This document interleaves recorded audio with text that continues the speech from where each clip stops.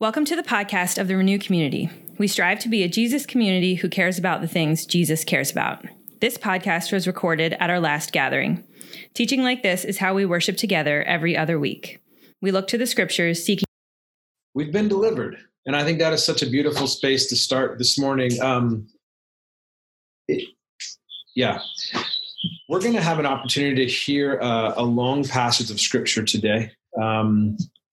And some of that is because I really feel like in a season when we've been experiencing so much change, so much stuff, scripture is the term that I've heard is our norming norm. It's what anchors us. It's what brings us back to the truth. And scripture is truth. Jesus reveals himself through scripture. God reveals his heart to us through scripture. This is a very familiar passage, and I'm so grateful that this is a passage that I get an opportunity to say a few words about this morning. But I want us to hear from God first and foremost as we listen to this passage. So I'm going to have Chrissy, she's going to read John 11. And so let's just pay attention to the word.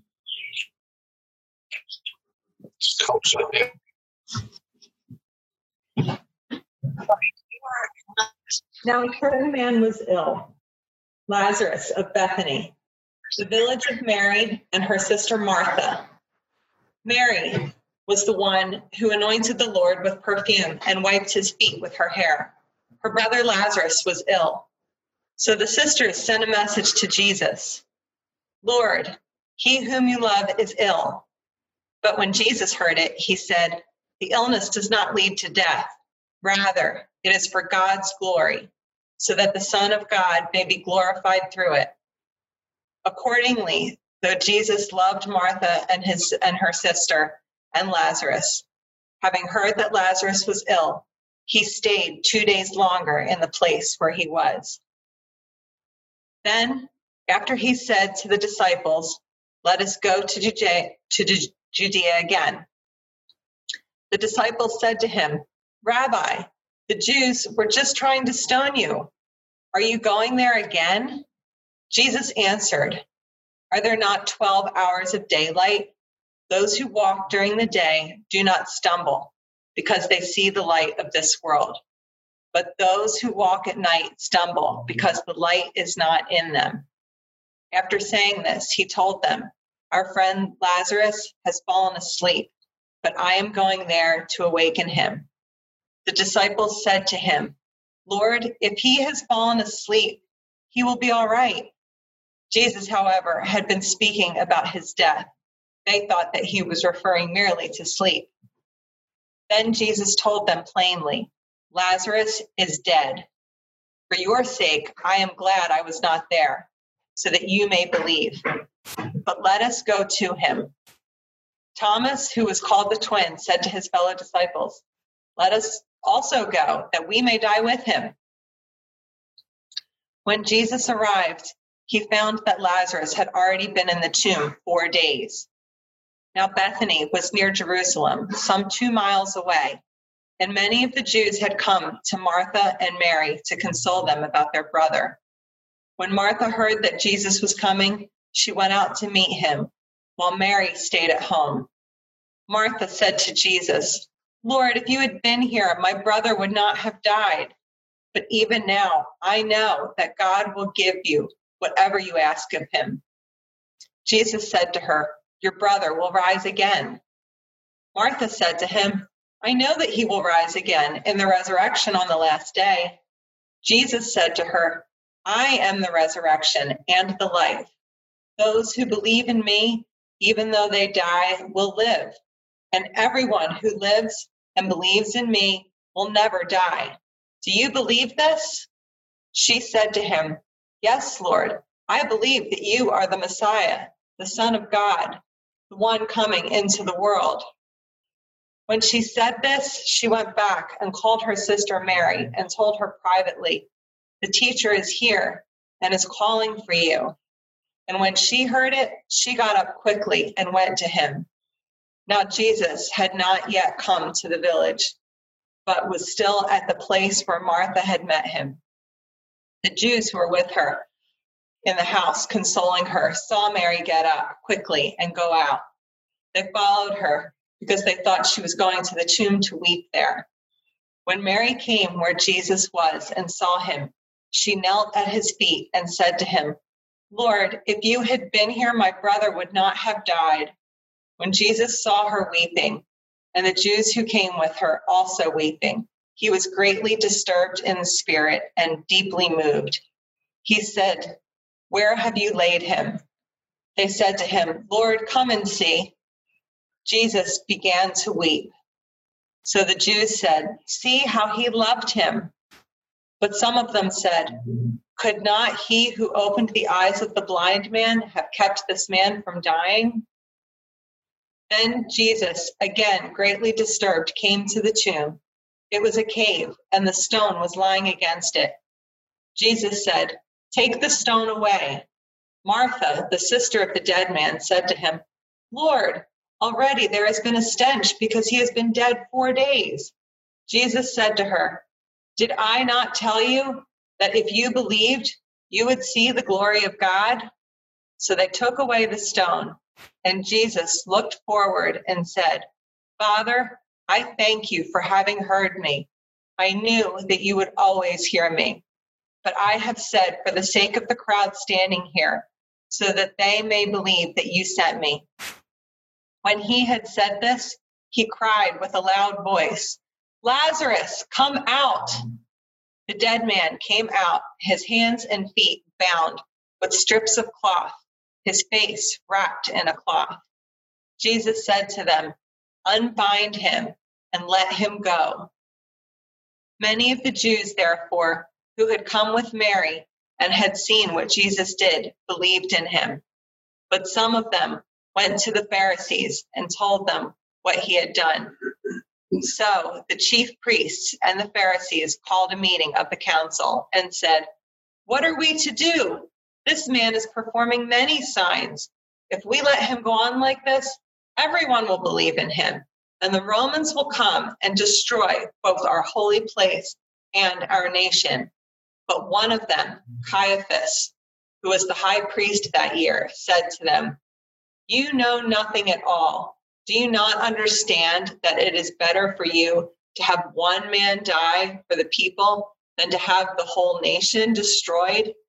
He did not say this on his own, but being high priest that year, he prophesied that Jesus was about to die for the nation, and not for the nation only, but to gather into the one dispersed children of God.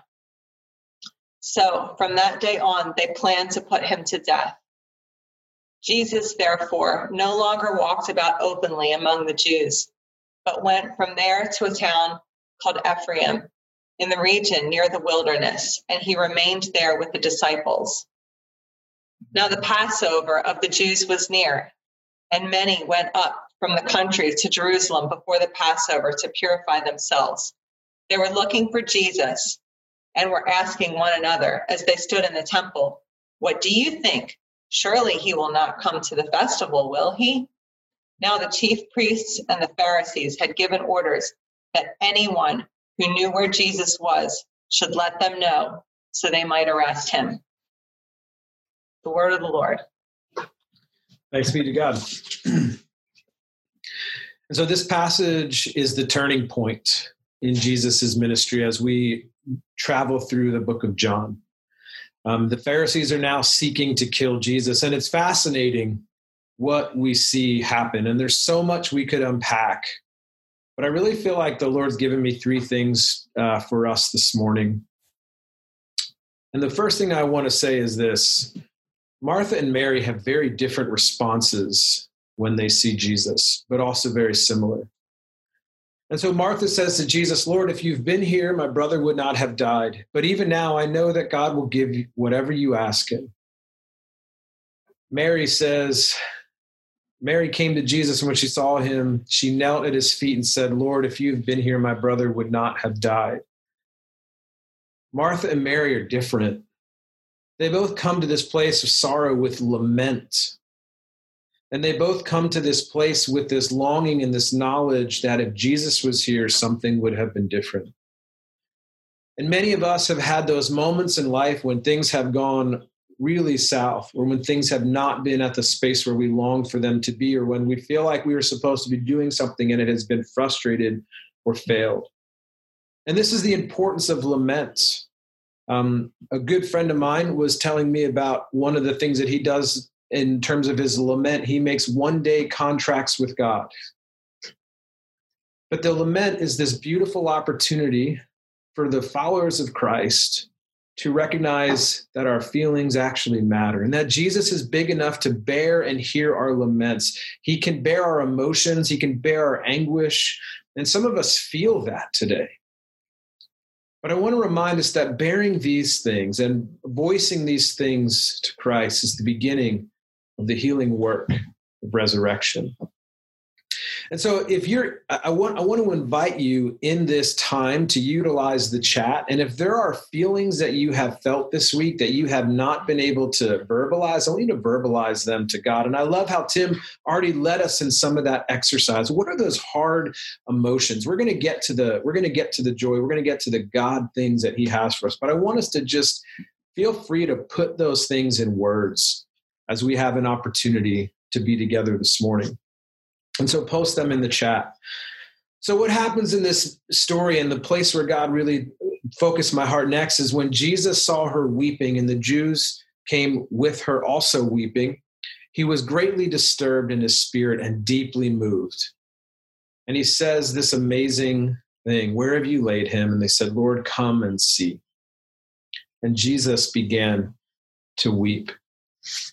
I've heard some people say that Jesus weeps because he knows that it'll be him next. Some have said he weeps because he just feels like that's the right thing to do at this moment. But I'm glad I get a chance to talk about heresy this morning, because I don't think that Jesus weeps just as an act. I think Jesus is deeply moved, and the heresy that this kind of exposes is this heresy of Docetism, which is a part of Gnostic faith, which basically means, really simple, everything that is spirit is good and anything bodily is bad. So Jesus looked human, but he wasn't really. That Christ's body was not human. It was either like a ghost or a phantom or some kind of celestial substance, but his sufferings were only apparent, but they weren't real. But my friends, we serve a weeping Messiah. And what do we do with the weeping Messiah? Because there is deep power in this passage, because there is power in tears. I think about the earliest memories of my life, and some of them are really happy memories, but a lot of them are memories where I remember tears being present. And the first one was I was in kindergarten when the Challenger space shuttle exploded. And I remember watching it on TV and just seeing my teacher weeping and our classmates weeping and everybody crying. I remember being about 10 years old and really good friends of my parents died in a car accident. And I remember my dad hanging up the phone and then he just disappeared. And my brother and I, we snuck upstairs to our attic and we saw my dad crying. It changed something inside me. I recognized that my dad not only was Superman, but that Superman could cry. I remember tears present when the day I got married, I wept like a baby. The day that both of my babies were born, I wept. I remember tears being present with many of you as we sat and talked about difficult spaces and times. But tears are sacred. People say that tears are liquid prayers. They have a way of healing. It's like this deep cleansing of our soul that bubbles up. And where these tears fall, something beautiful begins to emerge and grow. I think of tears of fathers and mothers over their children over decades. I think of the way that we continue to be a community that wants to be comfortable with tears. I love how most Sundays when we gather back in the Boys and Girls Club in years past, tears are present almost every Sunday because somehow God is at work in the midst of tears. There's this really cool psalm, Psalm 56, and Ben pointed this out to me the other day. It says this: "You have kept count of my tossings, and you have put my tears in your bottle. Are they not in your record?" And the word for bottle is also a word that can be translated in the Hebrew to wineskin. that God catches our tears in these wineskins. And it reminded me of a vision that Tim had a few months ago or a few years ago or a while ago, that it was God, Jesus was pouring out this wine and saying, now build a wineskin around the new wine that I'm pouring out. And so what if this season we are building wineskins around the tears? What if this is the calling of us being a people who continue to press into what it means to be empathetic, to be like Jesus, who comes alongside the grieving sisters and weeps with them and holds them? Jesus catches our tears. He doesn't turn away from them. He doesn't get uncomfortable or awkward. I loved that picture that Aubrey showed in the beginning as she led us through prayer. But he doesn't just store them up either. He catches our tears and he transforms our tears. So I think of this psalm, the psalmist who writes in Psalm 126, may those who sow in tears reap with shouts of joy. Those who go out weeping, bearing seeds of sorrow, shall come home with shouts of joy, carrying their sheaves. Jesus does not waste our tears because he's a good God who loves us. He's not tame. He's not safe. He's wild, but he is good and he loves us. And our tears do something in the midst of us. They compel us to love. They expose deep longings. They expose what God is up to in our life. And in this season, our tears have power to be transformed by Jesus. And then we come to the crux of the story. This is the miracle, the miraculous part. Jesus, again, is greatly disturbed. He comes to the tomb in this cave. A stone was lying against it, and Jesus said, take away the stone. Martha, the sister of the dead man, said to him, Lord, already there is a stench because he has been dead for 4 days. And Jesus said to her, did I not tell you that if you believed, you would see the glory of God? So they took away the stone, and Jesus looked up and said, Father, I thank you for having heard me. I knew that you always hear me. But I have said this for the sake of the crowd standing here, so that they may believe that you sent me. And when he said this, he cried out in a loud voice, Lazarus, come out! My friends, this is powerful. It's like the cave. I could just picture the cave wall shaking as Lazarus stands up, takes a breath, and begins to walk back out into life. And it reminds me that we are resurrection people. Paul writes, I also pray that you would understand the incredible greatness of God's power for us who believe him. This is the same mighty power that raised Christ from the dead and seated him in the place of honor at God's right hand in the heavenly realms. My friends, Jesus is the resurrection and the life. And Jesus says this to Mary, or to Martha, those who believe in me, even though they die, they will live. And everyone who lives and believes in me will never die. Do you believe this? Do we believe this? We have this hope in this resurrection one day. And Martha saw that hope. And we will face death, but we will be resurrected when we place our faith in Christ. The resurrection isn't just about someday far away, when the trumpet sounds. That's going to be a glorious day, and we need to talk more about that day. The resurrection has power here and now.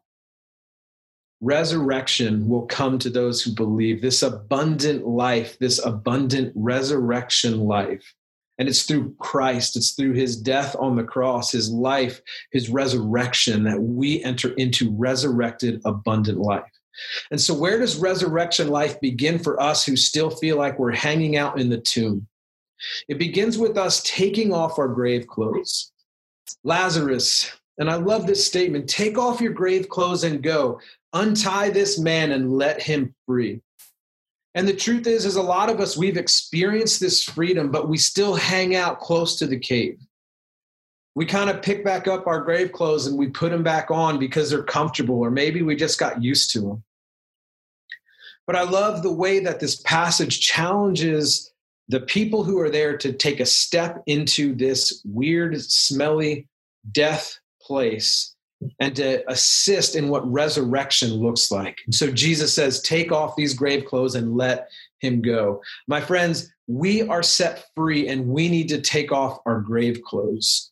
And so I want to encourage us, just when we begin to sense the stench of death coming back into our life, we need to be people that are saying, in Jesus' name, I take off fill in the blank. In Jesus' name, I take off the old way of thinking. In Jesus' name, I take off the patterns and the habits that have brought destruction. In Jesus' name, I take off shame. In Jesus' name, I take off guilt. In Jesus' name, I take off discouragement. In Jesus' name, I take off despair. In Jesus' name, I take off death. My friends, this is what the transformed life looks like. And when we've experienced this freedom, when we begin to unpack the grave clothes and we begin to experience this freedom, our life is free and light, and we begin to move in ways like we never have before. And it compels us to go, and it compels us to move into these beautiful spaces and places where we begin to trust God. We go listening. We go with joy. We go with trusting that the Spirit will lead us. We go in creativity and the power of the one who rose Christ from the dead lives inside of us. And we go to be Christ in our homes, our neighborhoods, our places of work, our protests, our prayer vigils. Wherever we go with Christ. We go to our neighbors. And I think this is the word for the church this morning, that there is this beautiful role of the church in the transformation of Lazarus' life. And that is that we are the people that go to the graves and we help assist taking off the grave clothes. We step into the stench and we come to a place where we begin to help others shed this stuff by reminding that in the name of Jesus, we take off these clothes. And so where do we go? And Renew, this is one thing that I want to remind us about. In a season where everything has felt like it's been shut down, Christ has not been shut down. In a season when it feels like we've been in isolation, we are not alone.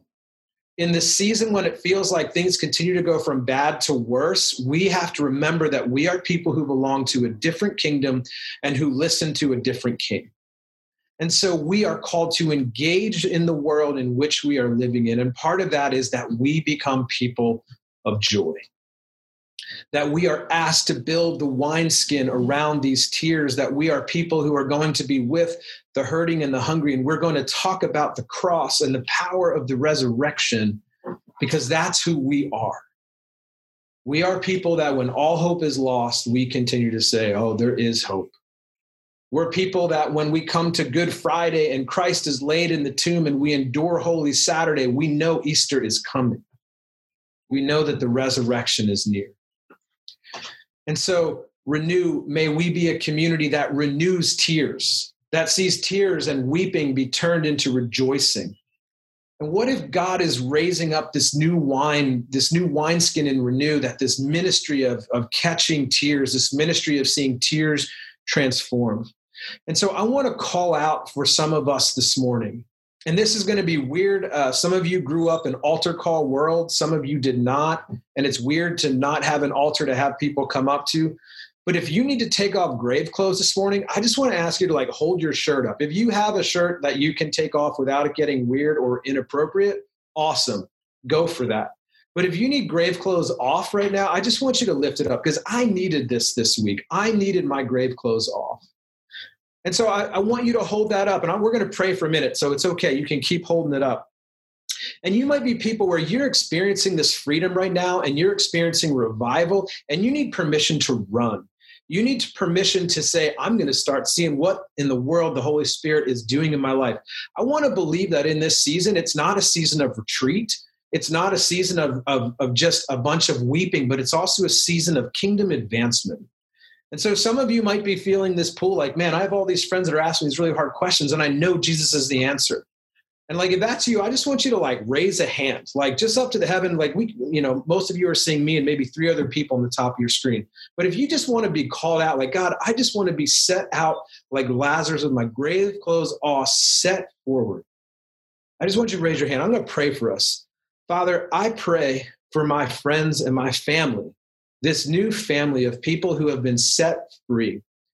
Jesus, the temptation to put our grave clothes back on and to crawl into the cave is great.